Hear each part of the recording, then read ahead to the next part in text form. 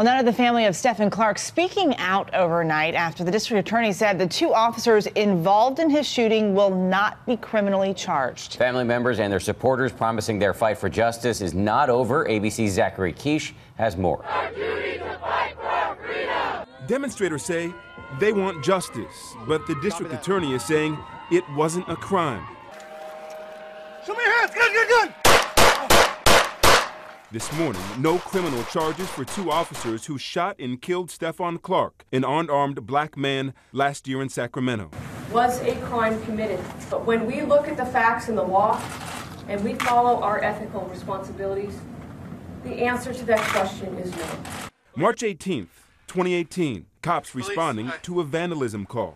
Police helicopters already hovering above begin to zero in and track Clark. Officers on the ground confronting the 22-year-old in a backyard, later determined to be his grandparents' home. The officers arguing they thought the cell phone in his hand was a gun. Something in his hands, it looked like a gun from our perspective.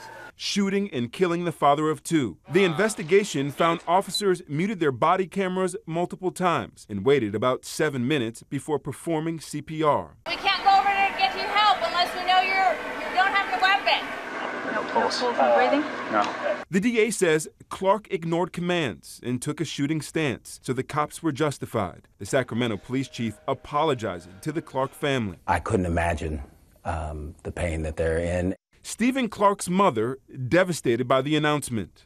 They executed my son. They executed him in my mom's backyard. We're not going to accept that. And Clark's fiance fighting back tears. My boys, Aiden and Cairo, have to grow up without their father. And I have to continue on as a single parent. The shooting led to protests on the street, Black Lives Matter, and disruptions in local government.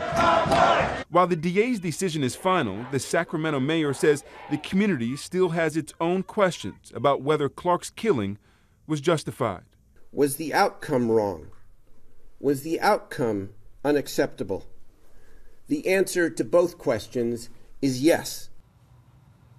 The Attorney General is doing their own review completely separate from the district attorney. Now, Sacramento's police chief said yesterday changes have been made as a result of this case to foot pursuit and body camera policies, but still no real changes to the use of force policies that continue to disproportionately affect these communities of color. Zachary Quiche, we appreciate your reporting this morning. Thank you very much. Hi, everyone. George Stephanopoulos here. Thanks for checking out the ABC News YouTube channel. If you'd like to get more videos, show highlights, and watch live event coverage, click on the right over here to subscribe to our channel. And don't forget to download the ABC News app for breaking news alerts. Thanks for watching.